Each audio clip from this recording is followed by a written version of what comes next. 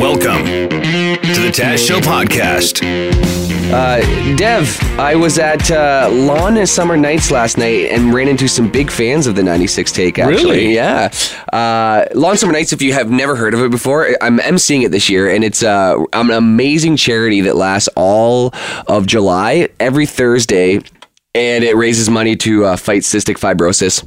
A bunch of teams of 4 go out to Thistle Lawn Bowling Club, and it's generally all young people, like under the age of 40. It's super fun. There's a ton of booze there, and everybody dresses up crazy. I don't want to disparage the lawn bowlers out there, but I feel like alcohol has to be involved just to really get into it. I'm sure it's a fun sport regardless. Yeah. But you add alcohol, and that just becomes like the night of the week. It's actually so much fun. Like, I've always loved bocce ball, and lawn bowling is amazing.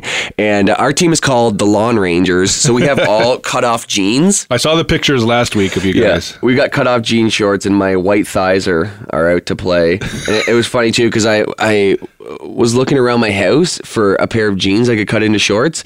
And as I was looking, Dev, I found 2 pairs of cut-off jean shorts already. I don't know what's going on in my life that I already have cut-off jean shorts, but they were there. So yeah, shout out to Brian and Connie, who are members of the Thistle Curling Club and taught us how to play, and they're listening to the 96 Take maybe right now. Well, hello to Connie, and I've already forgotten the other guy's name. Brian. He's Connie so and Brian. insulted. Sorry, Brian. Brian. I'm sorry. I like this, Dev. You came in here this morning and you love this clip. So this is a clip of Friends. They've removed the laugh track and they've replaced it with just a laugh track of Seth Rogen himself just laughing to the show.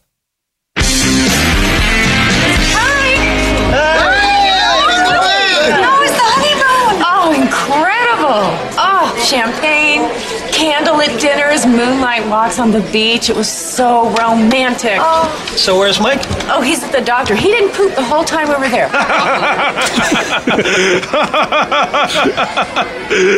Shoot, I wasn't supposed to tell you that. I mean, okay, he's at a gig. A gig we are definitely not going to. Glad you're back. I really need your help. Oh, why? What's up? Well, I have an audition for this play, and for some of it I have to speak French, which, according to my resume, I'm fluent in. You shouldn't lie on your resume. Yeah, you really shouldn't. By the way, how was that year-long dig in Cairo?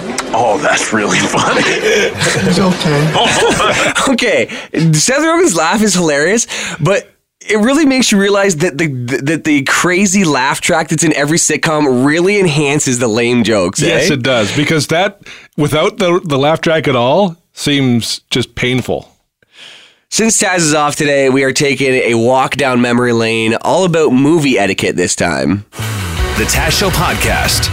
Taz will be back on Monday, but in the meantime, we're taking a look back at some of our favorite Taz Show moments from the past few months, including this debate about movie theater etiquette. We're talking about movie theaters allowing people to bring in blankets, not just blankets. Jim was at a movie the other night, and somebody fell asleep under a blanket. It was a full-blown comforter, by the way, and the blanket's covering their entire body, and they even pulled it over their head. And all you can see is like the silhouette of a body reclining on a chair at the theater. How much does that person hate their family? Like, what's going on at home that they can't take a nap at home? You're going to pay money to go to a movie theater. It's so loud in there. Carry a comforter with you into the theater and then take a full-blown nap. I think it's gross. I think that blankets in movie theaters are gross. We want to know what you guys think. I think it's disgusting. I agree. I feel like bugs jumping on my legs all the time. So people bringing in these blankets, I think that's disgusting. You're worried about bed bugs. Oh. Or anything else on that blanket. Yeah, lice. Exactly. See, I wasn't even thinking about that. I'm thinking about what are people doing underneath these blankets, sitting next to me in a movie. Only if they only knew. Yeah, get out the black light. No, thank you. Very disgusting. If you were sitting next to that person, you're a couple rows away from this person with the blanket over their head sleeping. If they're in the seat right next to you, would you not be uncomfortable, Jim? Yeah, I'd be worried that they were, first off, dead. But yeah, what's going on under there? Exactly. Yeah. I don't like blankets in movie theaters. Hi, FM 96. Hi, Taz. I'm going to say that I always bring a blanket to the movie theater. You do? What's your name? Brian. Brian, why do you bring a blanket to the movie theater? I don't know. I guess it just lets me feel a bit more comfortable. Oh, makes you feel like you're at home a little bit. Yep. And what, you don't do anything weird under the blanket? Like you're not picking your nose or anything under there? No, I do not put my head under the blanket, Taz. Right. And are you worried with the blanket you're a little too comfortable and you might fall asleep and miss the movie, like the Avengers movie that you've been waiting forever to see? No. No, okay. So you are pro-blanket? Yeah. Yeah? Do you wash your blanket before and after you take it to the movie theater? No. My brother does the same thing, too. Yeah, you don't share a blanket. You guys use different blankets. Yeah, we do. I would start washing them. After hearing the guy talking about the bugs jumping on his legs, I would start washing your blanket after you go to the movie theater, Brian. Hey, Brian, you have a great day, okay, buddy? You too. All right. Well, there's Brian's opinion on That's amazing. He will not stand for this, Taz. Don't make fun of blankets at movie theaters. It's completely innocent. I will say, I don't think it's creepy or whatever. I'm just saying, how comfortable do you need to be in public as well? I agree. I really don't even think you should be wearing sweatpants to the movie theater. Honestly. I think sweatpants are You're in public. Yeah. You need a sweatpants with the drawstring and no elastics around the ankle. Everyone should be wearing tuxedos to the movie theater. The Taz Show Podcast. And this is just mean. I mean, okay. Rowan Atkinson, the actor who plays Mr. Bean, is not dead. But your computer might be if you clicked on the fake news story about his untimely demise. Online scammers frequently use celebrity rumors to target people with malicious software designed to steal their personal data. This was going around recently that Mr. Bean was dead. The hoax video appears to have resurfaced from July of 2017 when it first sparked fears that Atkinson had died. The video caption claims he was killed in a car crash. Now, here's the part that's mean. Like, the fact-checking website Snopes has debunked rumors of his death on multiple occasions. If you're Rowan Atkinson, like, how many times do people have to pretend you're dead before you just start taking it a little bit personal? Yeah, I mean, it's also got to be terrifying to read a headline, like, you wake up and you're Rowan Atkinson and you read the headline, Rowan Atkinson dies. You think, okay, is this like a plot of a movie where I wake up and I'm out of my body and I'm trying to talk to people and they can't see me like Bruce Willis from Sixth Sense? I don't know. Either way, whenever Mr. Bean dies, which he unfortunately inevitably will, I hope that he leaves the funeral on top of the hearse while sitting in a recliner. Remember that episode of Mr. Bean where he's driving down the hill, like sitting on the roof? I hope he has that, but I also hope he has like a turkey over his head in the coffin. Love it. The Taz Show Podcast.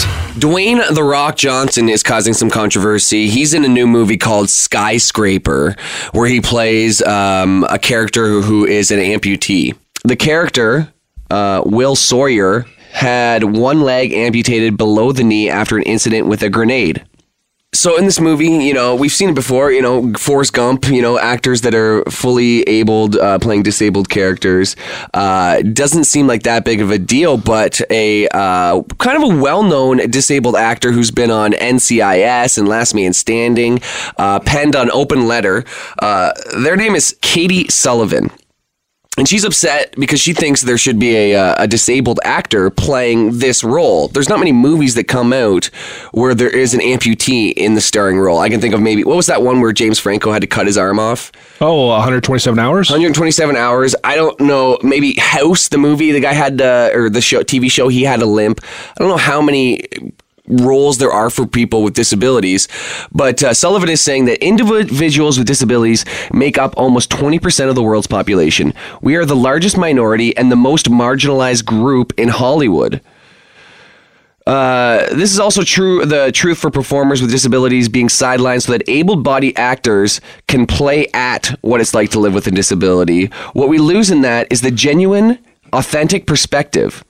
There is a bit of misconception that a performer with a disability wouldn't be able to handle the grueling schedule of a feature film, and this community of ours contains some of the strongest, most capable, tough individuals imaginable. I can think of one role that was super famous, filled by a guy who actually had a disability. That's Flynn from Breaking Bad, Walter Jr. Walt Jr., I'm not sure exactly what his condition was, but he actually has crutches in real life. And does an awesome job. But Devin, what do you think? Is there validity to this argument? Should The Rock be ashamed of himself? No. I mean, I think there are two issues. I mean, one, should there be more actors in Hollywood who have a physical disability acting? Yes. But asking for there to be a movie like Skyscraper, for that role of The Rock to be played by someone who is an amputee, how many people on Earth would fit that description? Like the stars would really have to align. In the movie, The Rock literally jumps from one building to the other. Yeah. Now that's on one leg, pretty impressive. That's special effects. So any actor playing the role theoretically could do that, but it's a physical role. Mm-hmm. And so I don't know how many actors there are that have that specific disability, physical disability, where they are have a leg amputated below the knee, that can act, can star in an action movie specifically, and would have this, like, I don't know how many people on Earth you can cast that would fit that role. Uh-huh. So if the argument is we need to have more people who, have physical disabilities acting in Hollywood, I would agree. But I don't think going necessarily for Skyscraper is the issue here. Like, I remember the guy who plays Tyrion on Game of Thrones, mm-hmm. He's the small person? A dwarf, I think. Dwarf. Yeah. He was saying, like, it's difficult to get non-dwarf roles in Hollywood because that's all people want him to play. But you're starting to see him, because he's got some notoriety from Game of Thrones, just arriving in different movies. So, like, he was in 3 Billboards. Yeah. And he was fantastic in it. He also, in that role, he is a dwarf. He is a dwarf. Like, there's jokes about it, but too. That's not a big part of the character, right? He's kind of like a sleazy guy. He wants one of the characters, but he's just a guy in the movie. And so I'd like to see more movies where someone has a physical disability, but they're just like in Breaking Bad. That's just the character. Yeah. I don't think you need to always just have a person with a specific disability to just fulfill that role, because that, to me, limits what you would want that type of actor to be able to do in Hollywood. And I get, Sullivan saying that, we have the genuine, authentic perspective, but isn't that what acting is? Like, not a lot of people who act actually have went through the things that they portray on screen. Well, I mean, what was it, Jared Leto, when he was in Dallas Buyers Club, he didn't have AIDS, like Tom Hanks didn't have AIDS, like the whole part of acting. Well, it's funny you bring up that Jared Leto thing, because there's also a complaint about Scarlett Johansson, because in Dallas Buyers Club, he plays a transgendered woman, and Scarlett Johansson was about to play a transgendered woman in a movie called Rub and Tug, and there was so much backlash because she's not transgendered herself, and they think that a transgendered actor or actress, I can't even genderize that. An actor should play that role who's transgendered, not just some lady. Not Scarlett Johansson. Yeah. To me, it's the same argument in terms, like, the whole point of acting is to assume this different persona, this different role. And so if there is a transgendered actor, just to use, because actor, I think, covers men and women, that can fill that role, then great if they're the best person for that job. But there's a transgendered actress on Orange is the New Black. There's a whole show that has a number of transgendered actors on it. There's Transgendered, the Amazon show.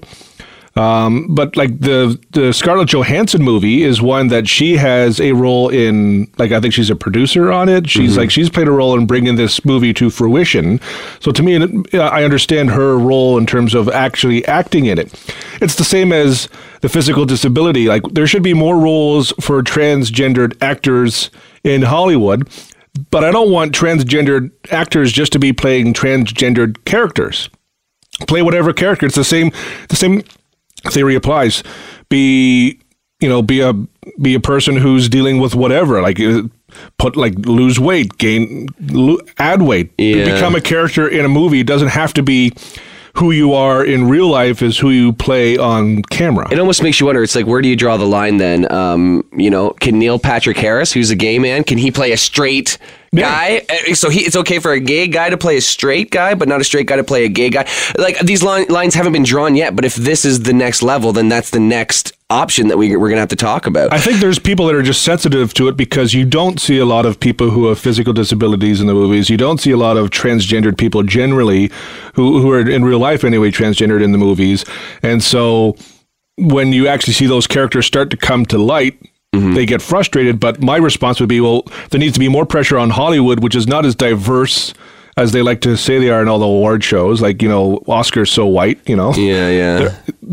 There needs to be pressure on Hollywood and producers to be more creative in the characters they write and the actors they consider for these different roles. Yeah, or I would say it'd be a step in the right direction, a better step if a movie just like 3 Billboards, if there was just a friend who was transgendered and it wasn't a main part of the plot. It was just a random, they didn't really dwell on it. Like I loved in Fargo, like the movie, when the main character, the police chief, who was also main character from 3 Billboards, the same actress, Frances McDormand, she was pregnant in the character was pregnant, but her pregnancy was referenced almost never in the movie. So that the pregnancy was just part of the character, but it wasn't like a central part of the story and the theme. And so those little key parts I think are neat, and we need to see more of that kind of a thing just as part of general storytelling. Well, ironically now, for a group of people who want more transgendered movies, Rub and Tug may now not happen at all. The Taz Show Podcast. And Dev, I want to run this story by you here. I love the idea of seeing a headline that if you saw it 5 years ago would make you go, what is going on here? But now it's 5 years in the future and you go, it's about par for the course. This headline is from a Global News article, and it goes, will having a sex robot in the home pose a risk to children? It's actually an interesting article because, I'm not going to judge anybody who's lonely or maybe has a condition where they can't seem to have a relationship or something, and these sex dolls come in there. But if you're a functioning adult with children, is it okay to have a sex doll in the home that they are aware of? Because a lot of these guys, they treat it almost like a pseudo girlfriend. So, I mean, there's so many different ways you can go with this.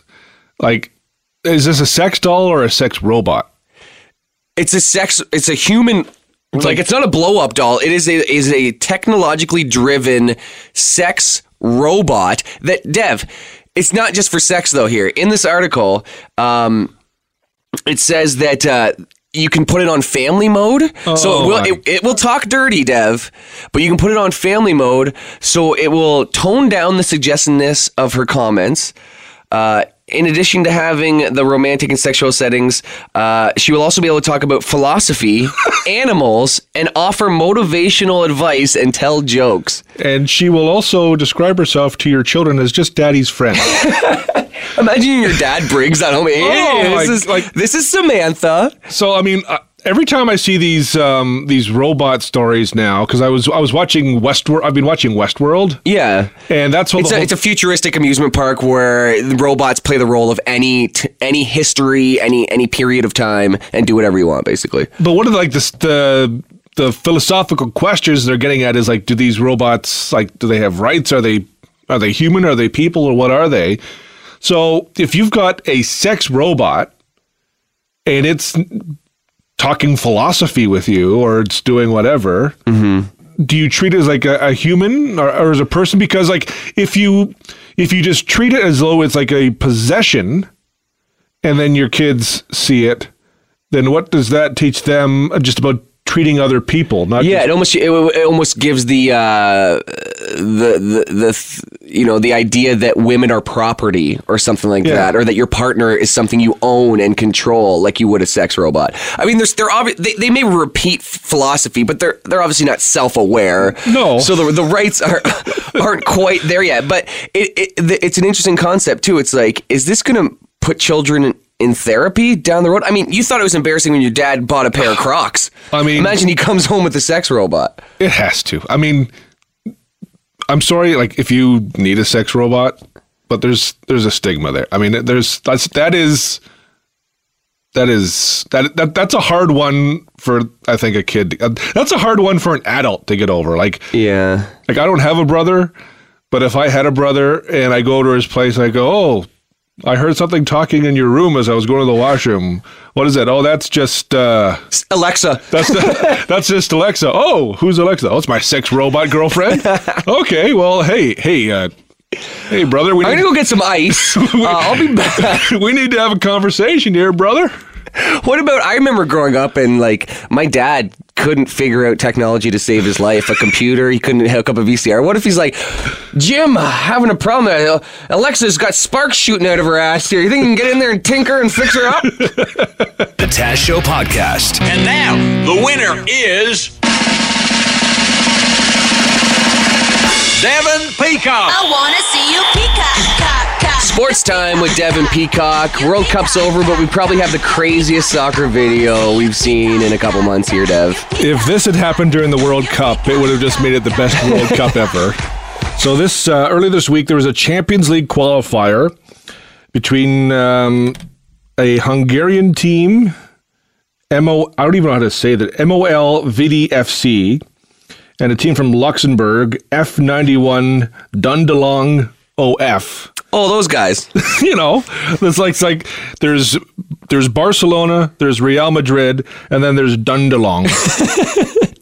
So they were in the second leg of their Champions League qualifier. Luxembourg lost 3-2 in aggregate in the second leg of the series.